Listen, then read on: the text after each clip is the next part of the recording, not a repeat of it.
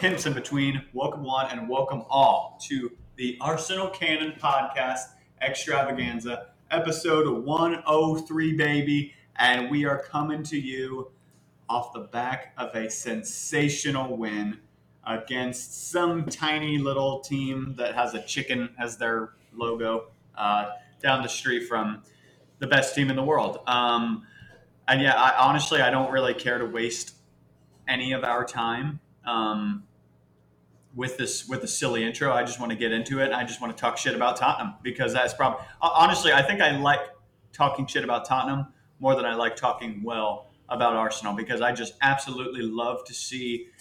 I love to see Tottenham fans, even that are like children, cry. I love it. I just inject it. So let's skip the pleasantries and get right into it. Joining me today on the Arsenal Cannon Podcast Extravaganza, episode 103. First and foremost, the wood chipper outside.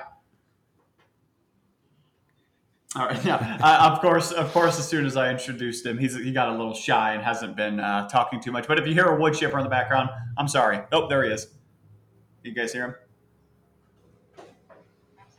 Can't say I can, actually. Hopefully it's Good. not picking up. Rob's deaf. I can definitely hear him. Okay. Oh, Good. can you? What's a good name for him? Wood chipper. Just Woody. Woody. Oh, I like that. Okay. Well, anyway, Woody Allen, maybe. I don't Woody know. Allen. Something original. Shout out Midnight in Paris. Let's True.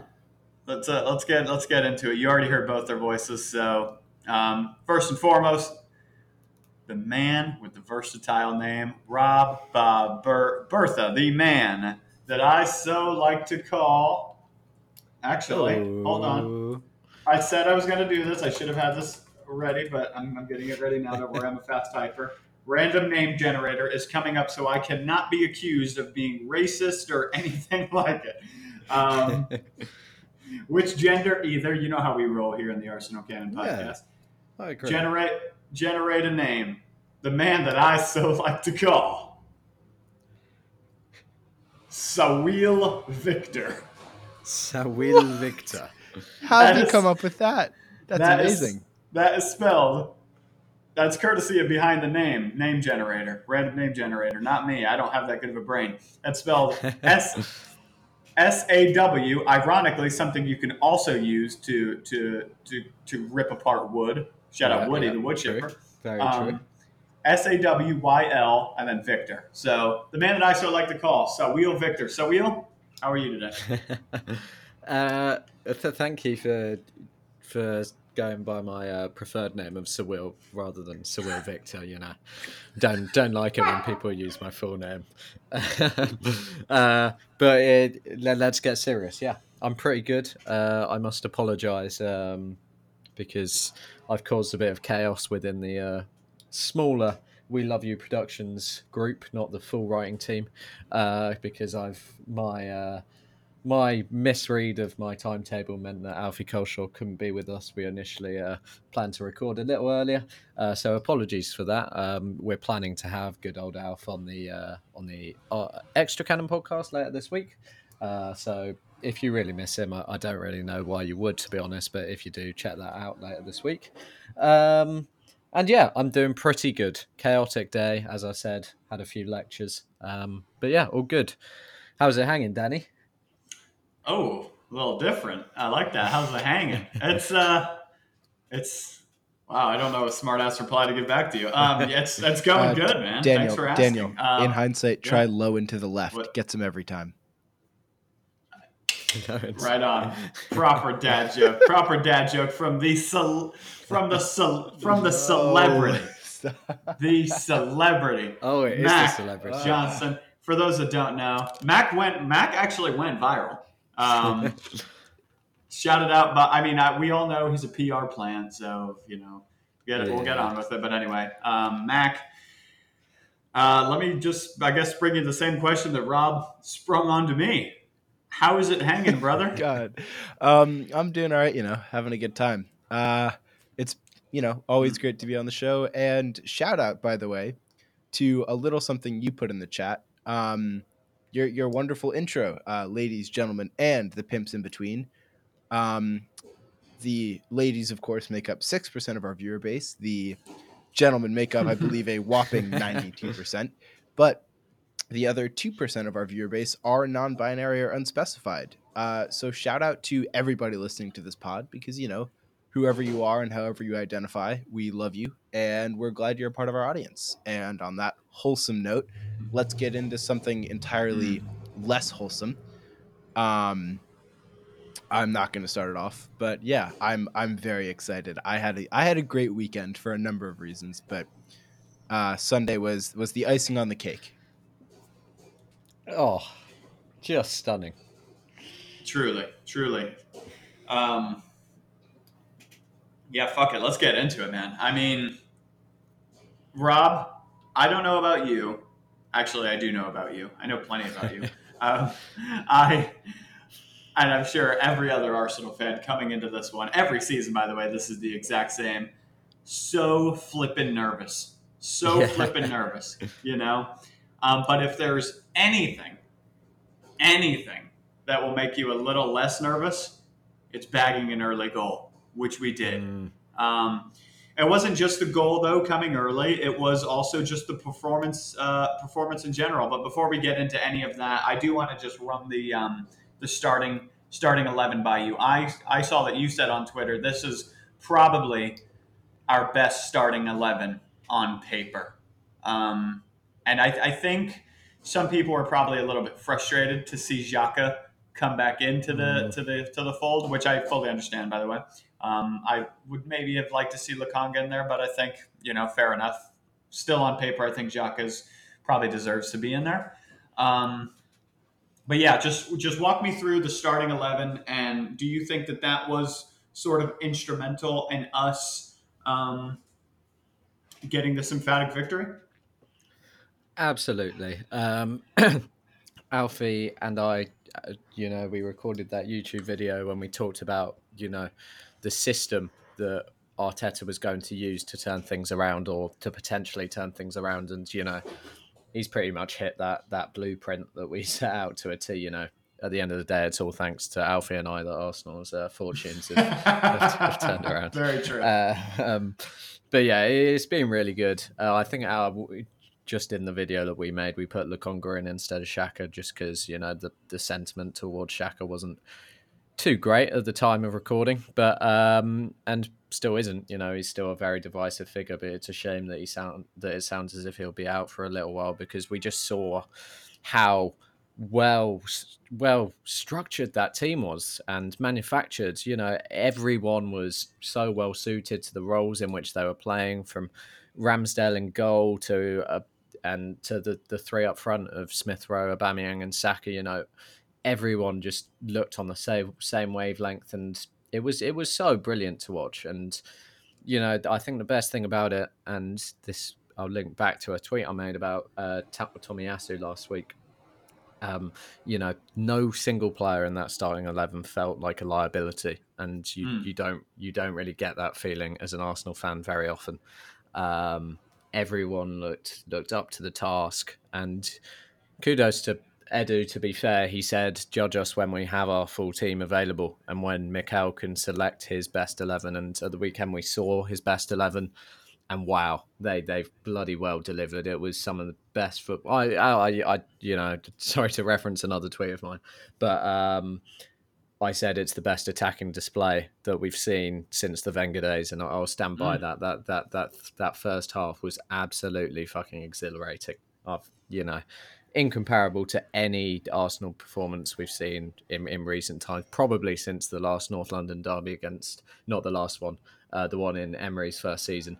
That was an exhilarating day, and it's great that we sort of replicated that, but even more ruthlessly at the weekend.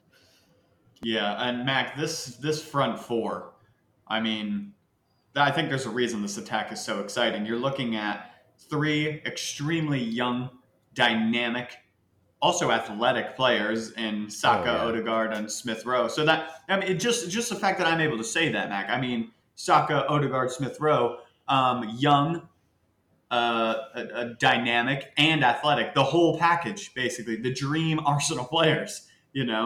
And then right in front of them, they've got a super experienced goal scorer in Pierre-Emerick Aubameyang. I mean, is this the attack going into the rest of the season? I mean, I think it's weird to say this, that we might actually have the luxury to rotate. But we've seen a lot of fans on Twitter and just generally throughout the fan base making the comment of, hey, we should put 3 ball progressors behind Aubameyang and see how it works, see how it runs.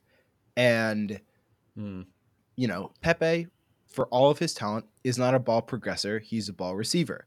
He is very good at getting the ball and making something happen in kind of that final third, box area, 18 yards. But he's not amazing at physically getting the ball from point A to point B. And just, I think, the genuine raw creativity, because none of them are perfectly polished players. Odegaard is certainly more, I'd argue, silky than the other two. But, all 3 of them, I think their playstyle really complements each other, and they are 20, 21, and 22. So is it the starting 11 for every game moving forwards? No. I think Pepe deserves a chance. I think I'd like to see more of Martinelli, even if we can get Nketiah some time or Balogun. That'll be great. And, we can't forget Lacazette as well. But is this our best front 3 behind any of our strikers? There's no doubt in my mind. It was a barnstorming performance, to use one of my favorite journalistic words. Yeah, and it was lovely to really see all of my favorite pieces, frankly, of the squad actually click together, because there's almost this fear sometimes that when all of the players you support are stuck into the same lineup, it's like, okay, well, what if they mess it up? What if it's a bad game? Is my favoritism of certain players vindicated? And in this case, abso-fucking-lutely, like, no doubt in my mind. It was wonderful, really. I don't have the words because I'm still not say like emotional about it, but it's just, it was really, take it back to Wenger days, sure. But even under Wenger, it was still the system that was able to create as much as it was the individuals. This is the first time since that we've seen a collective of individuals that tend to play as individuals really working in harmony. I mean, we talk about team structure, and this is the last point I'll make before I hand it back to you, Danny. But in terms of the way we set up, it kind of alternated between the 4-2-3-1 and the 4-4-2 when Odegaard was pressing high, which, by the way, he did for 90 minutes exquisitely. I did not know he had that energy in him. I knew he was energetic, but not by that much. His It's athleticism is fantastic, incredible, but truly. That, yeah. I think it was Exactly, 22 which presses is that a he squad did. high. I have no question. It's nuts. Averaged 15 last season. Yeah, but again, the numbers on that are staggering. But at the same time, every time we lost the ball, we dropped back into shape. We clogged up the center of the park. We did what we are so awful at playing against, which is a team that can recover its shape and stop quick counters. It's the first time I've seen that discipline from the squad, and it was really lovely. It really kind of made, I think it was one of a few key differences, because, Tottenham's biggest issue is getting the ball from Højbjerg at kind of the base up to their creators, who tend to drift rather high. And there's clearly, Arteta saw that before any of us did, because his tactical setup worked perfectly to stop it. I'm impressed. I can't lie. Yeah, well, and the commentators here in the States were just absolutely laying into Tottenham's tactics because of the man we were just talking about, Odegaard. The amount of space that he had in that match was kind of hilarious, to be honest. It's like, Tottenham's dude, dreadful. midfield. Dreadful. this guy, we've got a top class midfielder in Martin Odegaard, and this dude is having the freedom of the middle of the park. But hey, man, I am not complaining. I mean, but guys, I'm just looking at this team, and I think it's 100% the most balanced side I've seen at Arsenal in a while, because you've got your Tomiyasu, Ben White, and Gabriel. Those are the 3 pretty much out and out defensive players. And then obviously Ramsdale between the 6, and then you've got You've got 7 players. 7 in Tierney, Partey, Saka, Odegaard, Smith Rowe, and Aubameyang. Well, Aubameyang's kind of the guy who finishes the job. So I guess let me rephrase that. You've got 6 players in there who can create chances. I mean, that's pretty fucking awesome. I think we haven't seen that for a while. And then, like I was saying too, though, with this, I love this 3 right here. Mac, I'm a big fan of defense. Rob, I'm a big fan of defense. And I don't think we can go any further. I think the fact that we've got 15 minutes into this podcast without mentioning God himself is an absolute sin. Tomiyasu, Rob. I love this guy. I absolutely adore his old-fashioned approach to defending, and he does stuff. There were a lot of moments where I was like, "Oh yeah, this one's going to get past him. He's got no chance." But then it seems like his leg grows like an extra foot long, and he just taps it away. Just like, "Oh my god," this is the first time in a while that I'm seeing. He just, oh my god, he just gives me the Monreal Sanya vibes. I know we've said it before, but we'll say it again. Remember when he almost went to Spurs, yeah? And we almost got Emerson. Thank fuck it went the other way. I mean, isn't it nice just to have a good right back? And my favorite thing about him is that it's maybe this is down to Arteta and not necessarily Tomiyasu, but it's just like, he has a job, and it's to be in kind of that inverted sort of position, and it's like defense first. And he just does it exquisitely. I think he has the perfect body for it. He's got the perfect, brain. There were so many instances where a ball would just ping at him, and we've had so many defenders in the past that would arrogantly try to kind of take it in and still play it out from the back. There were just moments Tomiyasu's like, I'm not fucking doing that, and he just shoots it out of play. He's like, no. And nonsense. I love it. Rob, he got man of the match. Walk me through your thoughts on this new apparent gem that we've signed, Tomiyasu. I just can't believe this guy's 22 years old, because he plays like someone who, he's obviously come from Italy. And, if say he was 27 and he'd had a good few seasons over there in the Serie A, I wouldn't have been surprised if he settled in so seamlessly. But the fact that he's only really had a couple of seasons starting for Genoa, it's absolutely unbelievable how he's just come in and just taken to the Premier League like a duck in water. It's outstanding. And yeah, as you say, his no-nonsense approach is absolutely fantastic. Despite his, quite clunky build, he's got a good turn of pace to him. You're not scared that he's going to be exposed in that regard like you are when Callum Chambers plays at right back. And he can contribute in the offensive phase as well when needed. Primarily, as you say, his job is to sort of invert and sort of help in the progression, and then be there when the opponent counterattacks. But wow, when he's asked to defend, that boy can defend. He'll put his head on anything. He's yet to be dribbled past in the Premier League. And I think, Spurs, obviously their goal came from when they got in behind on that right-hand side, but I think it came from a pretty unfortunate deflection, or the ball just broke very kindly for Spurs. And then he also had a slip when Kane got in behind. But, otherwise, wow. I think I personally put Smith Rowe as my man of the match. I just thought he was on another level. But, yeah, it's hard to look past Tomiyasu, who's just connected with the fans so instantly. And as you wrote in your most recent Finton's Frolic, I don't think anyone dislikes this guy. It would be impossible to. Yeah, 100%. Another guy that's impossible to dislike, unless you're a Tottenham fan, Mac, is Emile Smith-Rowe, the guy who opened the scoring. That goal was hilarious. That defending from Spurs, dare I say, Arsenal-esque. I mean, you're not wrong, Danny. the Not as amount bad of as the third goal. I can't wait to stick my teeth into that. oh yeah, okay, don't worry.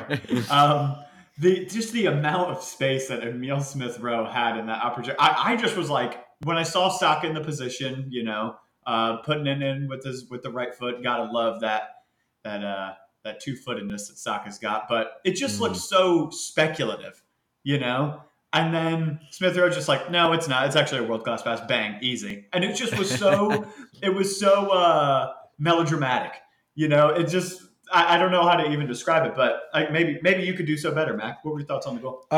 First goal especially, I was screaming my head off. I lost my voice after that goal and proceeded to lose it worse and worse. I'm still a little bit croaky.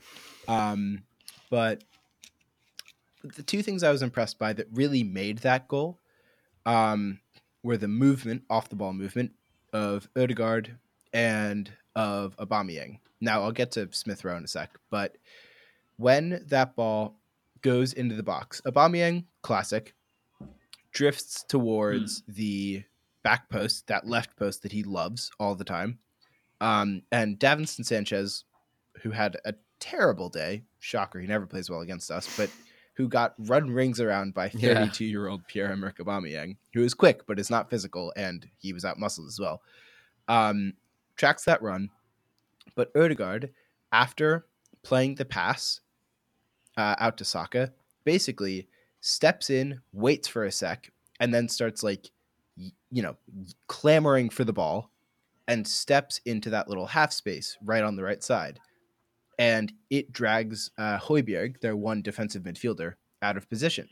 Now, you may recall that the last player in that equation is Emil Smith Rowe being marked by Japhet Tanganga. But as Alba moves towards the back post, that space in the middle frees up. Smith Rowe just kind of almost like trots inside, like it was very casual. He just kind of kept floating and saw an opening, took 2 steps and had a tap in. And Hugo Lloris with the no dive just made it look so much better. But it is, his ability to, not to say sneak, because he's not a very sneaky player, but like just the instinct to drift into that position. I remember when Pepe went on his kind of goal scoring charge at the end of last season, and he kept picking up just these brilliant positions in the box where he was able to drift into pockets of space, having isolated his defender and, almost moving off of a pick or a distraction that someone else had set. That kind of ruthlessness is something that we've seen from Smith Rowe more and more and more as he's grown into the game. And it was so much fun to watch. It was a perfect finish, very clean, smooth. He didn't need to do anything fancy, didn't need to blast it top corner or pick out anything. I remember, I think in the last North London derby before this one, he had that thunderbolt that hit the crossbar that everyone wished had gone in. But I mean, what a way to redeem yourself. I think his Instagram captions literally said "best day of my life," and Emil, I love that. Emil, I fucking feel you, dude. Like that was simply lovely, I think is the best way to put it. Just calm, composed, lovely. Yeah. And I think he and Saka, obviously, whose goal we'll get into here in a bit, they really just are they show how much more likable this team has become. Yes. I feel like it was just a few months ago where I was saying I hate every player on this team, but like now now I love every player on this team, and that's just football, isn't it? At the end of the day, truly, yeah. And Emil Smith Rowe saying things. He said that in his post-match interview too. He's like, "It's the best day of my life." It's just, as an Arsenal fan, that is exactly what you want to hear, because in the modern game, there's these, buffoons walking around getting paid, millions of dollars that just don't really give a flying shit about the team that they're playing for, and you just don't get that impression from the likes of Smith Rowe or Saka at all, And then you've got. To double down on that, you've got Tomiyasu, who we were just talking about, saying that, yeah, when Arsenal came in for me, I didn't even have to talk to the manager. I just wanted to go. That is exactly what we want to hear. So it's just, I don't know. I know it's just one win. I'm not going to get too carried away. It's obviously huge, though, so we're going to celebrate. I don't give a crap. But it's just, oh, man, it just feels so good. It just feels so good. Let's hope Brighton don't bring us back down to reality next week, or this week. Rob, I loved the Aubameyang goal. And My favorite part of it was I think Andrew described it with this word, was the sumptuous pass from the goal scorer to Smith Wow, yeah. Rowe. You know, the thing that people say only Lacazette can do, I think Aubameyang did pretty damn well. Yeah, Um, great and point. and just the ball back from Smith Rowe, genius little cut back behind him, and then with Aubameyang just getting that little hook, just the little hook into the very corner of the net. Left-footed. That, Rob, at the end of the day, left-footed, Yeah. wrong foot. But he's been a contentious character because he had a really difficult season last campaign, but we could say whatever the hell we want about him. At the end of the day, he's a top-class goal scorer, and in matches like this, he comes up big, and he came Yeah. up really big in this one. Oh boy, does Aubameyang love the North London derby. And just before I get into it, what about that celebration? Bloody iconic! This is the guy who really understands the sort of significance of these occasions. He knows that these sorts of matches are what are going to make Arsenal fans remember him forever. And fair play to him.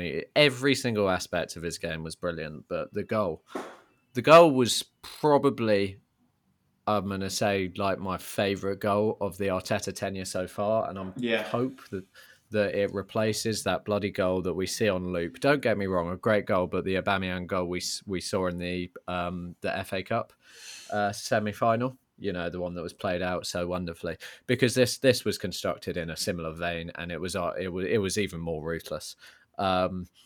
You had the pass from Ramsdale out to Xhaka. Yes, risky, but it epitomizes the risk and reward fashion of beating the press.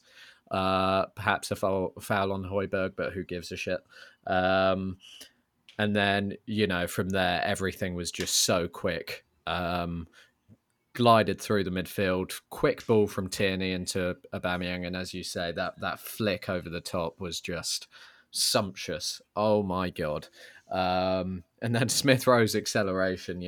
Lots of people have been talking about this, but such an underrated aspect of his game. How he just so effortlessly managed to keep Tanganga pretty far away from him, and then the cutback was just stunning. And Aubameyang, as Max said, on his weaker foot, that is not an easy finish, and it finished right up in the bottom right hand corner. And I think my favourite thing about it was I don't know if you've seen, but Martin Odegaard was already celebrating before Aubameyang hit it, and that might be a bad omen. And I was saying this in a pre-pod call. I was saving this to say, and I think that I couldn't believe it came off. But when we played it out so sort of effectively and beat that Spurs press, I said to my friends, like, I think someone said, "Oh my God, what are Arsenal doing? Why are they doing that?" And I'm saying because we're really good.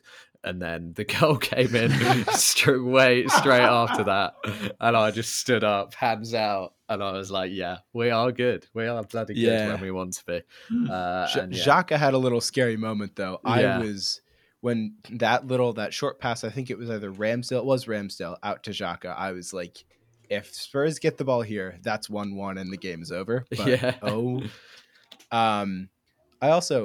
I do have to say one thing. Japhet Tanganga is not a slow player. No, like he is very, very quick. Can I say though, I don't really rate him. Yeah, I don't really rate him. No, I think he's just rate him as a right back. I think he's just a shithouser. Yeah, I don't think he's really all that just good. Just a shit Tommy, Yasu. Shit Tommy, yeah. Anyway, no, it was a beautiful goal. I agree with you. And there's a small trend I'm going to point out when we talk about the third goal, but just to kind of get my own chops into this one. Yeah. I think the most spectacular part of the goal, for me at least, was I'm not sure if you remember our goal in the 5-1 win over Leicester that kind of started from the back. It was what might have been Tierney to Torreira. Ozil had like the flick to Bellerin, and then it was like the double dummy, the The through Ozil's legs, Lacazette around the corner, Ozil chip across to Alba, that kind of vibe. That's kind of the goal it most reminded me of, not only because of Alba's flick, but simply just because it was for the first goal, it was a good passage of possession, but the confidence necessary to break down such a clogged high press that Spurs were running, because, they had no defensive midfielders, but Ali and Ndombele were, harassing Xhaka and Partey unsuccessfully, because Xhaka and Partey are fucking baller, but, unsuccessfully all game. And it's those moments of kind of almost panic and almost could have gone bad that turn into the good that really epitomize the type of risk I love seeing this team take. And the type of risk that kind of vindicates Arteta's style of play. Because when Arteta's possession system is in effect and we're not taking risks, it's useless. It's just dead possession, dead numbers. But that was kind of a telling difference for me. Yeah. Yeah, I agree. And I just want to touch on Jacques a little bit before we get into the third goal too. I'm eager to know, Mac, why your spit guard's still hot. Shout out you. No one's allowed to use that either, by the way. Damn it. Okay, fine. Yeah. No, I'm kidding. If you host, feel free to use that. I just need $1,000 in royalties every time it's used. I'd have to know, Mac, how you felt about Xhaka's performance, because I just thought if I was to sum up Xhaka's performance with one word, it would be this: Xhaka. It was just so shithousing. I just let me see here. Let me just make sure. Yeah, the guy somehow, some way, did not get a yellow card in that match. It felt like every foul being committed by Arsenal was from Granit Xhaka. And he was just, to be fair to the guy, I know he comes under a lot of scrutiny, but I think in these kind of matches, you kind of want to have someone like that. It's a bit of a prick, you know? And he was bullying Tottenham, and he absolutely should have been booked. That's a disaster class from the referee, but we'll take it. Doesn't happen often. But Mac, what did you make of it? Yeah, exactly. What do you make of this? That shithousing performance. First off, if we're gonna talk about the referee, Craig Pawson, I think, called one of the most even games I've ever seen, because he missed so much for both sides. True, he did. He was letting a lot of kind of the small shitty stuff go, and I'm fine with that if it's balanced. And it was a very balanced game. Like, it didn't really swing one way. Poor calls were made for both sides.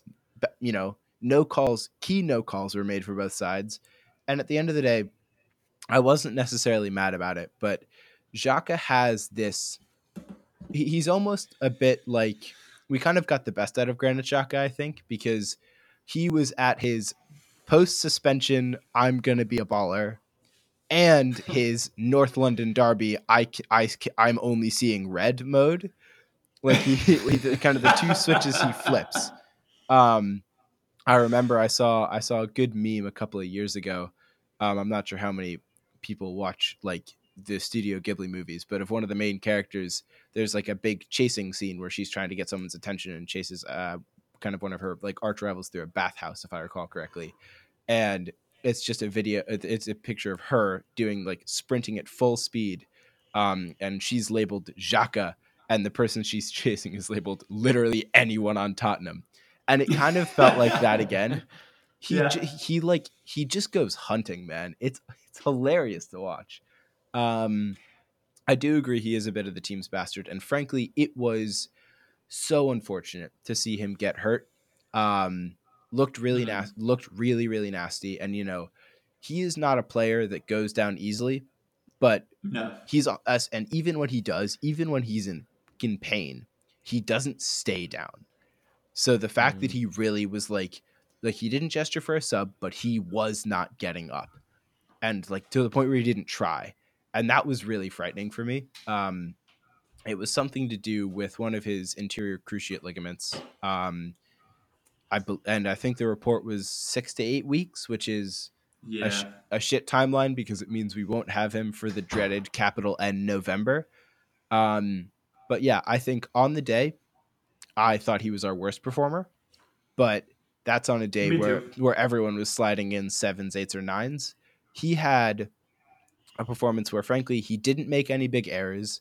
He did his job Mm, well, but he provided some genuine, actual security at the back. Because I think his positional sense and Tomiyasu's inverted role really allowed Partey to thrive, and I think his kind of Mm. presence in the team doing that was more important than anything he did on the ball or in possession. It was a yeah. lesser role for him, and it was a role I really liked, actually. I feel like with sort of that midfield three we had of Partey, Xhaka, and Ødegaard, it's not till after the game that a lot of people have sort of appreciated what they did. And I remember actually being frustrated during the game, particularly with Ødegaard, who was being shrugged off the ball a little easily at times for my liking. Mm-hmm. But, having looked at some of the statistics and, all the classic comps that come out, Ødegaard was fantastic. And I think one of the biggest signs of a really good midfielding performance is when you don't really notice the player because they're just doing everything right. They're not setting the world alight. They're not smashing it into the top corner from 40 yards, but they're just doing everything tidily. They're progressing the ball. They're making, neat interceptions. They're breaking up play, what have you. And I think that's what we got from particularly Partey and Xhaka. Yeah. And then Ødegaard was just picking up really nice spaces. I don't think any of them were particularly special, but as you said, solid 7 out of 10s, and we're not going to be complaining at that. And hey, important to note, Partey put a shot on target, and it was a good one. Yeah, that little curve. It was. It was actually better than it looked when I first saw it. It was, Lloris had to reach back. He had Lloris thinking. Yeah, and those are difficult for goalkeepers because he went for the post that you wouldn't really expect. So it was a weird angle. Yeah, I like that effort but hey, we can't talk about a beauty from Partey without talking about that switch.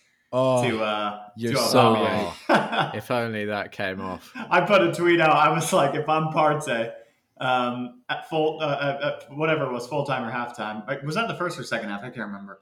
I think pretty late. It was first half. Yeah. Okay. Yeah. Was it? No, it was first half because we were definitely going the same way that we scored at.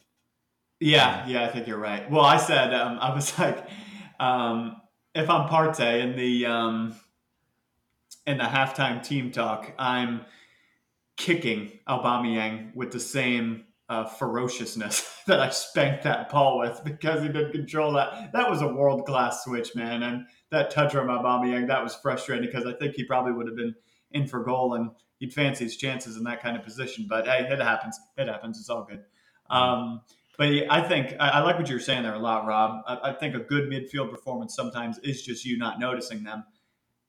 And if that's applicable for anyone, it's Thomas Partey. There was just moments that I just forgot he was on the.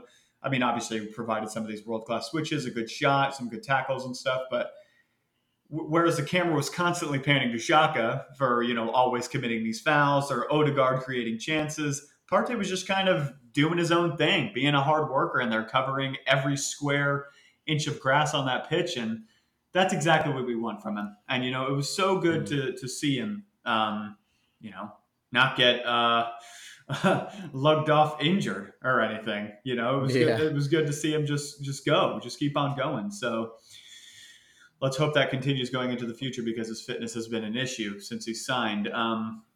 I guess let's finally just talk about the third goal. Then we could just talk about the whole wider picture of it too. Rob, that Saka goal, that was a weird one. It seemed like the ball wouldn't come away from his feet. And how beautiful was it that the man that missed the tackle was it's so hilarious. The man that, oh my gosh, can I just say before we get into the goal too, I think Tottenham have made a colossal error and not just selling Kane because the guy looks depressed. He's so uninterested. He's like, are you fucking... because he's seeing Jack Grealish, at the time of recording this, Jack Grealish is going to play against PSG, in the Champions League, and he's becoming the headliner for City. Kane is still just trudging along with this cock on a ball logo team. You know, I mean, it's just absolutely Conference hilarious to me. League. Conference Com- League. Let's go, Conference League. baby. Yep. Who are So they playing I this just week? Hold on, let me check. Yep, let's see. This is for jokes. And while you're doing that, let me go ahead and read out a Tottenham record, too, by the Spurs web on Twitter. Tottenham Hotspur have become the first team in world football to be top of the league and then overtaken by the team bottom of the league within 3 games. So well done to Tottenham for breaking records. Absolutely sensational. And, you know. Do you reckon they'll get a trophy for that?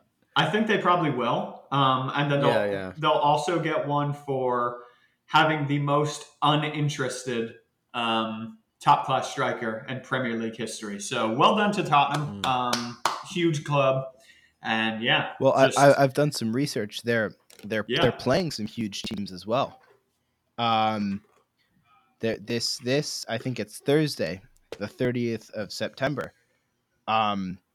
They're playing a team called NS Mura, which is NS Mura. They are currently 5th place in the. Is this the wait? I can't find what league it is. I kid you not. Wow. It's looking distinctly Hungarian. What? That's a tough game for Spurs. They're currently 5th placed out of 10 teams in the SNL. I looked up SNL and obviously came up Saturday Night Live. I then looked SNL League, and it's the Scottish National League for ice hockey. I think just because I'm in Scotland.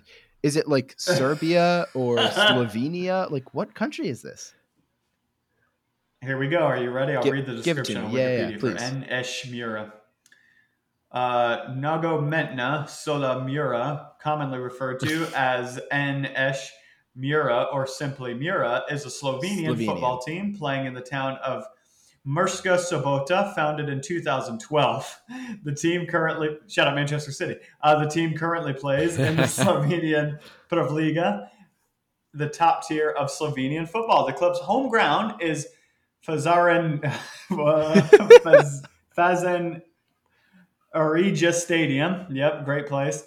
With the capacity of 3,782 seats. Wow, that is going to be. Just for perspective, the Tampa Bay Rowdy Stadium, the team that's just for reference, that's the second level of American soccer. And as you guys know, American soccer isn't very big. The Rowdy Stadium holds 7,000. So it's twice the size of the place where the Rowdies are visiting. No, worst club, that Tottenham are visiting. So have fun there, Spurs. You're basically just like performing at a comedy theater, which makes sense because you are a joke. So anyway, do you want to know what's more fun? Real Madrid, because they were rebuilding the Bernabeu, right? Mm-hmm. Yeah. I'm pretty sure their training ground, where they held all of their games for the last 18 months, has a bigger capacity than that stadium. Oh, that's lovely. Well, hold on. Can I real quick? We love NS Mura here at the Arsenal Cannon podcast, so we mean no disrespect to you. My new favorite team. We're disrespecting Tottenham because they're playing you because they're shite. Mm-hmm. Yeah, shout out Slovenia. You got Jan Oblak and stuff, man. You've got, Bro, don't they have like the craziest goalie dilemma ever? Don't they have Handanovic as well? Like, no, I think are they not the same nation? No, I think he's Croatian. Not.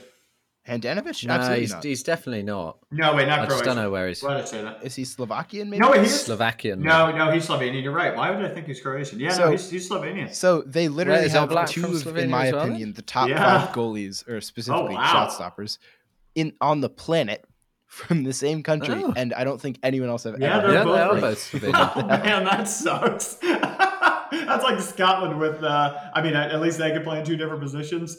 Tierney and Robertson, but it's just like, of course, you've got 2 top class players in basically the same position.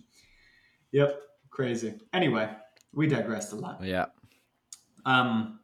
So, Rob, the Bukayo Saka goal. I mean, we're talking about how Kane is, kind of lacking commitment and stuff. What a world-class assist from him, though. Oh, yeah, brilliant. True. He's trying to get his move to... Stunner.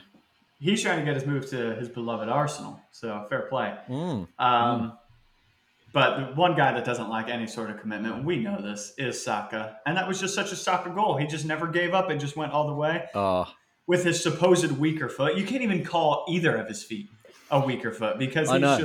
he got his goal and his assist with his quote unquote weaker foot. So, Rob, this guy, we don't deserve him. I mean, yeah, well, no. I mean, you could tell it was Arsenal's day when that goal went in. There was a great deal of luck involved. The way it just broke so kindly for Saka after it seemed that he'd perhaps waited a little too long to spread the ball out wide to Aubameyang. But there still to have the composure to tuck it away into the bottom corner, despite all the sort of mayhem which preceded the goal in terms of Kane's brilliant slide tackle.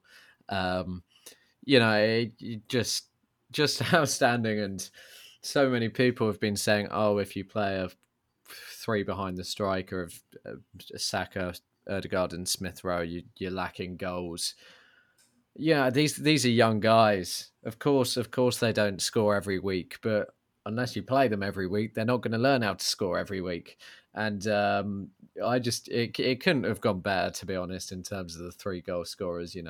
You've got the 2 most loved players of the club. We're of course we're falling in love rapidly with Ramsdale and Tomiyasu, but these are our boys. There's something so satisfying about seeing proper Arsenal boys who've come through the academy score in the North London derby. And then you've got Aubameyang as well, who's club captain and is made for those iconic moments. It was just the perfect day as an Arsenal fan, and that goal, it just typifies why Bukayo Saka needs to play on that right-hand side. He can go inside. Oh no, the ball is broken to my right-hand side. What do? I just put it away effortlessly with my right foot. Not many wingers in this league have that in their locker, to be honest. So we are a blessed Arsenal fan base at the moment, and the future just feels so bright. And that is very weird to be saying after the state of affairs 3 weeks ago. Yeah. Well, things change in football with wins, so it's been crazy, and let's just hope we can continue in this. And also, if Mikel Arteta doesn't get Manager of the Month, it is a fucking robbery. Yeah, we're the only team to have won all 3 games, and he's turned it around. I mean, I love the support for him from the fan base at the moment. Yeah, me too. It's great to see. He looked. We've got to touch on 2 more individuals, and the other person is going to be Ramsdale. Since you gave me the transition, Rob, let's touch on Arteta. I have never seen him like that. He looked like a possessed dude. He looked absolutely. He looked off his nut. He looked crazy, but I think he just was. He could have replaced Xhaka in the midfield. Honestly, I think he wanted to at some point. Yeah. He was giving me strong Emery vibes with regards to his just crazy energy, doing cartwheels on the touchline and everything. But I mean, you can understand it because this guy's gone from losing his first 3 games of the season to winning 3 in a row, only conceding 1 goal. And conceding it got to hold your hands up at one point. Maybe Ramsdale should have saved it. We'll get into that a little bit later. But the 1 goal we conceded was to a world-class player. So it's like this is a great set of games, and it's just it just looks really promising. And I just think Arteta, I'm stating the obvious here, but he really needed that. There was I already had that perfect head of hair of his, along with the rest of his noggin, on the chopping block. I'm not going to lie. I was starting to get. We all did. Yeah, I was like, what's the point of this? He looked so out of his depth, and it looks like now that he's got his squad, we look like an actual team. We look like an actual team with an actual plan, and like we know what we're doing. And I guess let's get right into it. I don't really know what else to say about Arteta, to be fair. So, Mac, just on that same note, Aaron Ramsdale, a guy that you and Mac, I have to bring this up to you, by the way, my friend, because just a couple weeks ago, you referenced this in the Extra Cannon podcast with Max Mishkon recently. You and I, a couple weeks ago, were just absolutely slating the signing of Ramsdale and were delighted about the fact that it seemed to have fallen through. Well, you ever tried humble pie? Because I've been eating quite a bit of it recently. In fact, every Yeah, me time, too. every It's time. quite sweet, isn't it? Yeah. Hey, I don't mind. Tastes fucking delicious, dude. Give me more. Yeah, first and foremost, let's start with the yucky part, and then we'll get into that save, italicized bold. Okay. The goal that he conceded. Do you think he could have done better with it, Mac? I think it's hit or miss. Yes, he gets a hand on it. Yes, it is, difficult, but certainly right at him. At him, there's an H in that word. Just generally, I think it wasn't exactly a lapse of concentration. I wouldn't argue it was a goalkeeping error. I think the most important question to ask is, in the same scenario, does Leno save it? Is it a mistake to start Ramsdale because there's a chance that goal could have been prevented? No king chance Leno saves that. No, I And agree. no king chance he saves the two miraculous things that Ramsdale saved in that game. Like, Yeah. especially the one looping over his head. I don't know if you've how the ever- hell Save. I don't know how he saved that. So here's a little gets better slice every of time you watch context. Yeah. Neil Maupay, Arsenal fans love Neil Maupay.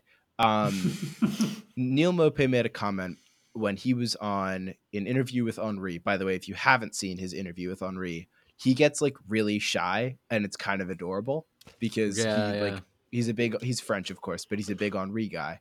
Like, grew up watching his goals and stuff, and he was like, "This is the first time I've met you." Like, it was actually kind of sweet.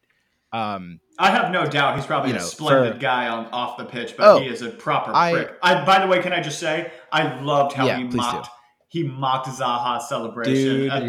Dude, that was genius. He's such a shithouse, and I kind of really appreciate it when it's not against Arsenal. Right. He did also make a comment in the interview about how much he loves to play Arsenal and how he didn't want to ruin Thierry's day. So that was a little bit of a dig. But at the same time, he basically said, one of the most important lessons that he learned from Henry watching him finish is that it's incredibly hard for a goalkeeper to dive and save a ball while backpedaling. And for his 97th minute equalizer that he scored against Palace, he dinked the goalie, he put it over his head, and it was really challenging to save. And Henry asked him, when did you see the goalie off his line? And Maupay says, as soon as the ball bounced, I took a look at the goalie and saw him literally just 5-6 feet off his line and thought, screw it. If I put this in the right spot, he's not going to get to it. He didn't get to it. Maupay equalized. It was great. Beautiful goal. But the sheer athleticism of Ramsdale to backpedal a good 20-25 feet and then just launch himself at the curler from Lucas Moura, tip it onto the bar. I mean, that is nothing short of sensational. And it looked slightly clumsy, but that's because it is a slightly clumsy action. It's not physically graceful to backpedal and freaking high jump over your own crossbar to save a ball. Like, that's not a beautiful looking action. But it doesn't need to be. It makes it all the more spectacular because of it. I mean, I was in a pub with about 20 Arsenal fans and 2 Spurs fans, one of whom is my good friend Tim. I shouted out Tim in the PPC, so I have to do it now. Shout out Tim for being a sport and not being too upset that his team are shit. But he was, I hope you're crying, Tim. Livid.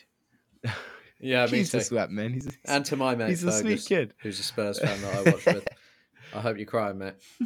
But I don't think I've ever seen another human more in disbelief that a shot didn't go in.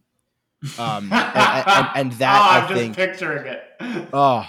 And did you hear the roar as well from the fans when he saved spectacular. You can just tell how much everyone loves Leno. It's not Leno Ramsdale. Oh no. That's awkward. Apparently Leno is too, because clip it just that seems sound like clip. Yeah. Clip it. Post it everywhere. I think maybe Leno is like socially awkward or something because it just seems to me like these players and the managers just like Ramsdale so much more.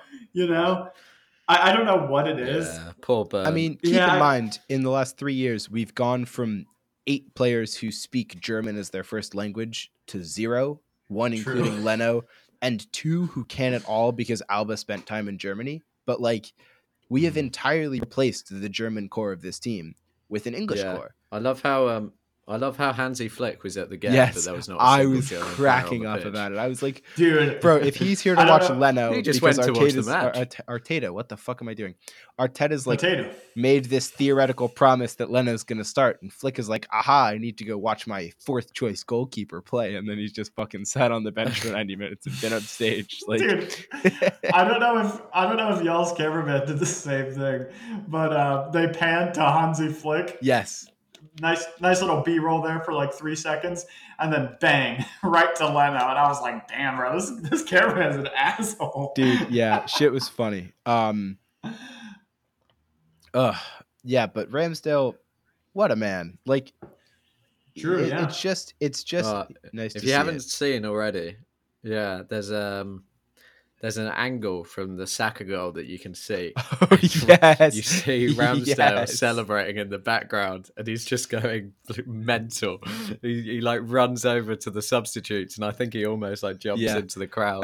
My other I favorite I was love from this the bench. guy. Well, The bench cam. If you see it, there's a side by side. I Yeah, think like a yeah. top and a bottom of I want to say it was the Aubameyang goal and maybe Smith Rowe and Arteta's like manic celebrations that they're showing. And it's like a 8-second Yeah. video. About 6 seconds in, you just see a green pair of legs like fly across the screen to go celebrate with the fans, and it was a lovely moment. But well, just so uh, he's a sweet kid, isn't he? yeah, I think he really just. I like Leno, I do, and I think when he gets his move away, we'll see that he is a very good goalkeeper. You know, but I think it's just I think this team. I think they need a goalkeeper with uh, more personality, to for lack of a better word, you know. And I think Ramsdale just brings that to the table. I mean, you look at this world class save. Yeah. Look at this world class save he made. I mean, he's shaped like a C to talk shit to Tottenham because C stands for Conference League. So it's just he knows what it's all about playing for Arsenal. I thought you were going and somewhere else there, Danny. I can't lie. Yeah, I thought you were going to start talking about Dele Alli for a second. Either way, he knows what it means. So yeah, I love the guy. Gives me Tamiyasu vibes, man. You just can't dislike either of them. And Rob, I mean, ooh, nice voice crack. Rob, getting a little emotional. This guy cannot be taken out of the starting 11 anytime soon, can he? He has It doesn't deserve to be. no, he's well and truly hijacked the starting spot from Leno. Yeah, I mean, I think he talked in an interview about the fact that he sort of turned up and, you know, he wasn't just here to take part. That was never his plan. He always wanted to just come in and take the role as first choice keeper. Oh shit! I think the fire alarm's going off again. Okay, well, let's wrap up real quick. Oh my god. Yeah, we can back up. Enjoy the noise in the background. Oh, well. Do you want I to? genuinely might guys not leave wanna, my like, room pause this and resume time. after It's this? so pointless. We have. Do you guys have? You know what? Perfect. You guys can Cheers. carry on, and I'll just end mine. My Okay. marketing opportunity of a lifetime. We love you, Arsenal.co.uk. Amazing work, everyone, getting to 500 articles. Love you, Rob. I've been Rob. See you later. See you, Bye. mate. See ya. Oh, I'm crying. You know, my recording's still going. I'm just gonna send it through. Fuck. That is brilliant. Ugh. Yeah, me too. No, Well, I haven't stopped. did you stop? Did you stop? Can't stop, won't stop, baby. Don't stop. That is that electric. is called podcast gold.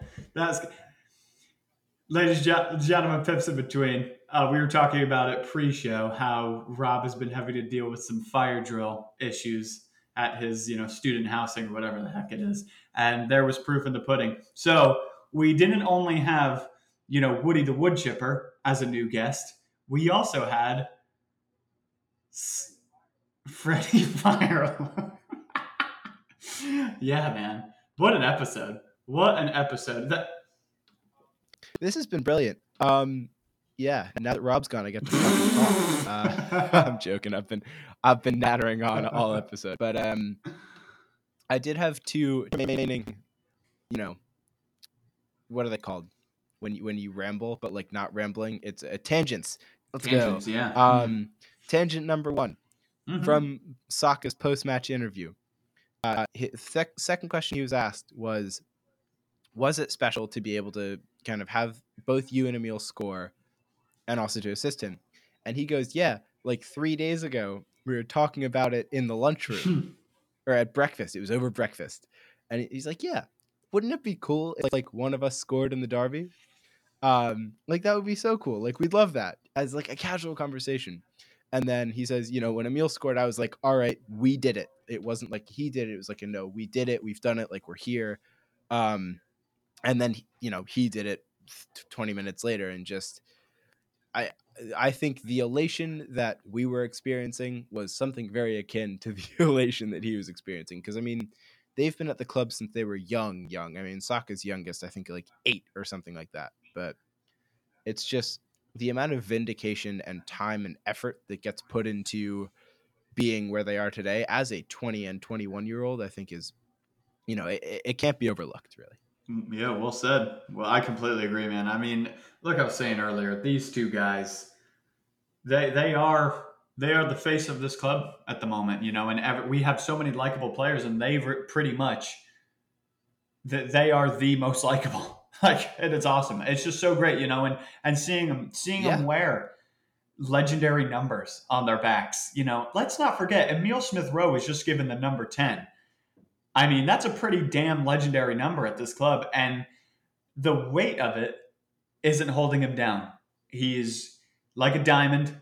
He's and thriving under pressure, So I love to see it. And Saka, I mean, Max Saka's just been an absolute, not taking nothing away from Smith Rowe, but as soon as Saka bursted onto the scene, I was like, yep, well, that's that. He came on, and it was just, remember we had a Wobie at the time, and it was like, oh my God. It was like, wow, okay, so some young wingers can finish a bag of chips, So this is what it's meant to look Yeah. like. Yeah. I actually remember, shout out to a site that we both write for that I mentioned relatively regularly. Fucking that's hard to say. The lovely Pain in the Arsenal, now managed by the wonderful Ross Kennerly, but previously by the dastardly duo of Josh and Andrew, who I think gave both of us our starts there. Yeah, did you see well, I know Josh is just a genius creative writer, and he's going for like Gotham writing. He's nuts, and stuff. Dude. He's crazy. He genuinely, check out Josh Sippy, everyone, on Twitter. He is genuinely who inspired my writing style. I think he's fucking amazing. But then Andrew, he's also one of the funniest people you'll ever read. He's so funny. And then Andrew, he's writing for like something, I can't remember. It's either Sheffield or Manchester. So they're both just absolutely crushing it, man. So fair play to both of them. And then Ross, obviously Ross Kennerly, the king, the man himself. But yeah, it's great. But I remember like years back when I was just a reader of Pain in the Arsenal before I read it. There was like one Europa League campaign. It was Smith Rowe's like debut, and he did okay, and I wasn't able to watch the games because they just weren't televised in the States at that time. But like when I was able to watch highlights, I was like, huh, this kid might be something special. But even before we knew who he was, he had already kind of garnered these Croydon De Bruyne nicknames and whatever from the academy from his time at Hill End. And he was like the next big thing. And then, he kind of went on loan to Leipzig when Reece Nelson went to Hoffenheim and was overshadowed there. And then he got injured and for the entire time, and then came back and was kind of overshadowed at the club. And the fact that he has, in pretty much 6 months, made the change from a bit part rotation player to one of the keys of this squad's success is like to the point where he's wearing Dennis Bergkamp's shirt number. Like it's just amazing. It really is a sight to behold. I completely agree. And the biggest praise that I can give either of them, I'm going to give each one of them comparative praise. Okay. Emil Smith Rowe, but he doesn't remind me of De Bruyne, by the way. He reminds me of one of my favorite players at the moment. I'm pretty sure he's probably one of everyone's favorites at the moment, Jack Grealish. He really gives me Jack Grealish vibes, and I just that's huge praise because I think he's a top class player. And then Bukayo Saka, he doesn't remind me of anyone. Bukayo Saka reminds me of Bukayo Saka, and I think they are the future of this club, and because of them, the future looks bright. Was there something else you wanted to talk about too? There was a second tangent, but Yeah, I will step into your little comparative metaphor sure, because yeah. I think the I agree with you on half of that in terms of the Saka thing, Okay. but I think in terms of Smith Rowe, it's hard for me to categorize him as a player. You know, the way he drives and runs with the ball and just acts without fear, that is incredibly Jack Grealish. Also, the Mm-hmm. fact that he's, right footed off the left side. But Grealish, for all of his incredible and immeasurable talent, tends to dally on the ball. You know, True. he likes to dribble, he likes to be the man of the moment. And I think the unselfishness and the directness with which Smith Rowe really tends to move and play and especially pick up space is what brings up those, De Bruyne conversations. He's certainly not as good of a long range passer or technical passer, frankly. He loves a short pass, and he's much better in motion than he is kind of static, as De Bruyne really can be sometimes. Not that he's not a mobile player, but that he does tend to kind of make everybody stop and take watch. Um, but I think Smith Rowe is, as much as he is his own player, really brings up traits of both for me. And I think that's one of the reasons I appreciate him so much, because he's not a one dimensional comparison to anybody. Yeah, But facts. yeah, my second thing is, did you notice the common thread other than youth, the common thread about all three of our goals? There's one thing, I and don't it's think. it's What's and that? it's not carry the car alarm. We're fucking running out of guest slots here, bro. You guys Dude, it's got to so chill. bad. No, what Um, was the common thread? I'm intrigued. did you notice that none of them were scored in possession-based play? They were all scored in transition or on the counter. Oh yeah, thinking back, yeah, yeah. Tottenham are a counter-attacking side, and they were beaten on the counter. I think Max Mishkan in the Extra Cannon podcast this past week made the brilliant point that some teams, he was referring to Spurs and he was referring to Man United, um, almost do better on occasion when they are, he I think he made the phrase they would do better if they just handed the ball to the opposition and waited to attack until they got it back.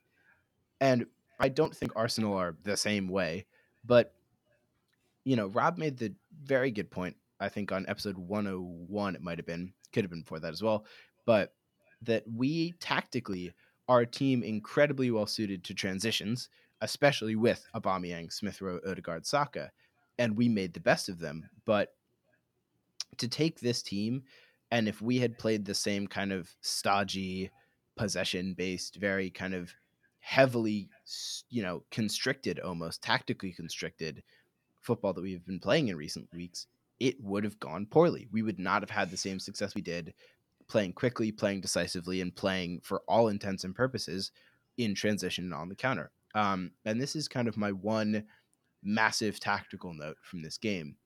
We should prioritize this more. Simply, we should. Um, we saw Rob mention that FA Cup campaign where Alba did the thing, but even then, we scored our best goals, grabbing the ball in transition, pumping numbers forwards, and getting the ball to our star players in the positions where they thrive, or where they can, make room for others to thrive. And it just seems like such a no-brainer that repeating that is the best way to go for this team. Yeah, that's tangent number two, and I wasn't quite sure where to fit it in, but now that Rob's gone and blown up a building or something. I don't know why the fire alarm's going off, but now that he's out of the room, yeah, I figured I would take the time to hog the spotlight, as it were. Hey, I've got no issue with it, my friend. No issue whatsoever with it. And well put, and I didn't even notice. So good eye, too. And I really like what you're saying there about Mr. Jack De Bruyne or Kevin Grealish. I mean, geez, that's a nice I little quite like combo. Kevin Grealish. Kevin Grealish, okay. Although, yeah, my favorite Kevin in the Premier League is Kevin Albrighton. Kevin, what the fuck is that? Mark Albrighton's middle name is Kevin, and there's a running bit that Jamie Vardy learned it in an interview and has called him nothing but Kevin since. And there are like on pitch audio clips of him calling for the cross and screaming Kevin. It's genuinely my favorite thing. It's like the second coming of Cesar Azpilicueta and Dave. Dude, shout out Home Alone. Dude. Kevin! Kevin! Kevin! I can imagine Jamie Vardy screaming down at him on the Oh, he does. It's go watch for, you know what? Screw it. I'll save this for my marketing opportunity because I want to share it. It's such a random YouTube video. But anyway, speaking of, do you have anything else to ruminate upon? No. I think we, Mr. Finton. I think we've covered this pretty damn well, Mac. You and I think so too. We crushed the last 10 minutes because Rob is on fire, but that's fine. What did I call him at the beginning of the show? Something Victor? Saw something Victor. Sawyl. Thank you. Yeah, that's right, because the saw is used to cut the tree, and then like a wheel. Yeah. Okay. Good God. Sawyl Victor. So anyway, marketing opportunity of a lifetime. Was it the Jamie Vardy YouTube videos? Yeah, it is. Okay. It is a video, I believe, produced by either Sky or the Prem, and it's like him and Johnny Evans doing an interview centered around like we're going to give you criteria about your teammates and then have it guessed. And you have to, the more kind of the fewer chances you guess it in, the more points you get, I think was the vibe. But like they are genuinely both hilarious. And it's worth a watch if you have the time. Also, as I think we will probably include, Rob had a lovely little plug for weloveyouarsenal.co.uk, one of the best Arsenal site that there is. I will also shout out the podcasts by the We Love You Arsenal, newly rebranded and logoified, bannered, repainted, refreshed. Arsenal and Extra Cannon podcasts, the YouTube channel that we will hopefully start uploading to soon, as we always say. But yeah, we're having a good time. Just hit 500 articles, which is kind of crazy. So expect more from the ladies and gentlemen over at We Love You Arsenal in the future. Keep looking at our website, people. And the 501st article, here's my marketing opportunity of a lifetime, along with the world-class site that Mac and Rob have already plugged, is my recent Finton's Frolic, 49 things bigger than Tottenham. The cover photo is a picture of Harry Kane celebrating on a Sky graphic that says, "Is there a power shift in North London Sunday supplement?" Check that out. If you guys have read it before, you know how weird I am. And that's, by the way, that's alcohol free. So that's why I get a little weird and wacky on the Drunkcast, people. So there we go. It's not alcohol free is Jai, Danny. Yeah. And I think there was something special that happened there recently as well, no? Yeah, I'm trying to get into contact with, so basically I work currently with the Mac, PBS. I don't think people in England probably know what that is. Probably not. It's a big public TV station. I work with the Tampa affiliate because my school offers a program that's like kind of like a class, and you do work experience. And I'm trying to set up a profile with Jai or Cigar City Brewing. So I reached out to the marketing manager, and I just want to get something back, people. And if I do, shoot, man, Yeah, then I'm going to plug that, but I'm not going to say anything yet because it's all in the works. But thank you for reminding me. Thank you. Yeah, if you have the opportunity, ship us all a case because I would love to try this nectar of the gods. Frankly, it's coming. I'm going to ask all of you guys your freaking.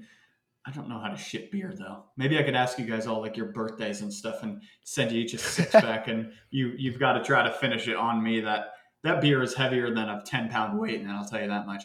Well, listen, based off of our last drunk cast, we both know that heavy beer is a mutual enjoyment of ours. So, well, what a time. As Alfie would say, we need a song. Yeah, what are you thinking? I mean, I think, we've talked a lot of shit this podcast, so I think we need to find something in that same vein, something calling Tottenham crap, basically. So maybe like a rough rap song, Interesting. So it's not my musical specialty, frankly. This is why I wish we had Alf. Yeah. Rap, I think, is my second least listened to genre, likely behind country. Actually, here we go. This one's kind of funny, and I like this song.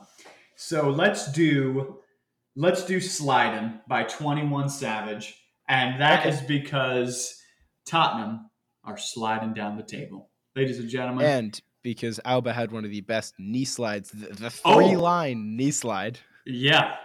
You'll ever see. And I'm not sure if anyone also remembers the Alexandre Lacazette goal where he did the knee slide in the Europa League and it hit the end line perfectly. Ah, yes. Like the perfect line. Saka did the same thing and nobody noticed, but he hit it perfectly on his knee slide goal. So, hey, there's another marketing opportunity. Go watch the fucking highlights from the game if you haven't seen them already. Find a full replay somewhere pirated. Watch the game. It's been great.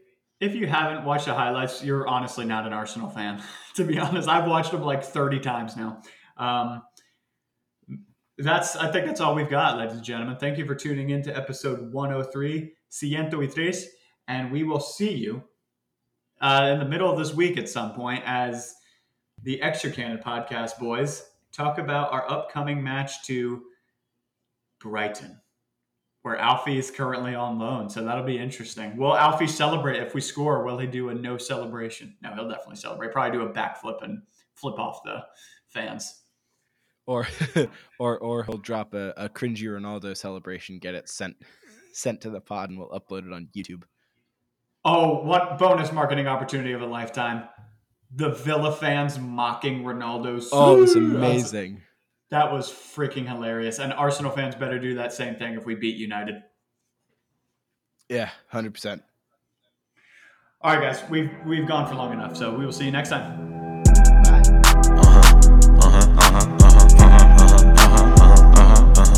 Yeah. It's the big stepper, 4L rapper. Hit him with a 20-piece ranch, lemon pepper.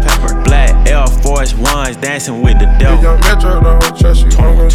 His wifey trouble, thought was finna cut her. I put out a rubber, ox tried to slide on my brother, had to up that cutter. When it smoke, we huddle, so many shots, down and shot each other. AR sister stutter, Draco Brown look like peanut butter. Don't play tic-tac-toe or tit for tat, nigga, this ain't that. He was talking gangster on them tracks till I got him whacked. Glizzy with the switch and nigga splat, ain't no ducking that. Y'all be smoking make-believe ops, we be smoking facts. We be smoking gang after gang, cock it back and bang. 21 for well, that's what I claim, let your nuts hang. We don't shoot at houses, we hit brains, y'all little niggas lame. Fell in love with them chopper sounds, walk a flock of flame. Sliding, looking for the ops, they been hiding.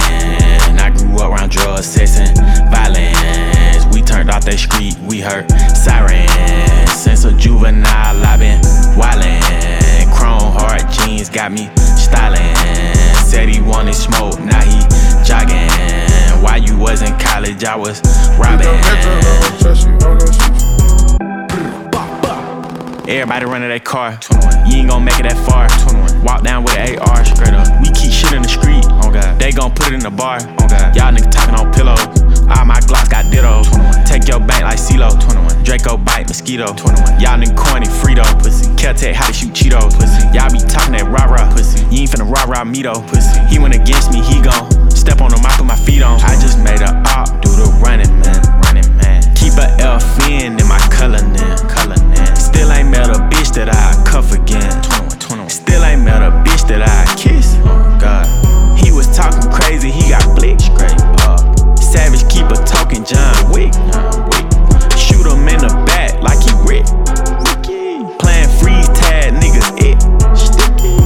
Slidin', looking for the ops, they been hiding. I grew up around drugs, sex, and violence. We turned off that street, we heard sirens. Since a juvenile, I been wildin'. Chrome hard jeans got me stylin'. Said he wanted smoke, now he jogging. While you was in college, I was robbing. I'm gonna trust you, I'm gonna shoot you. When your vision is crystal clear, they say it's razor sharp. A focused mind is said to be like a knife, but the scalpel is wisdom. All one can do is accept that life was a double-edged sword. Stay on the edge.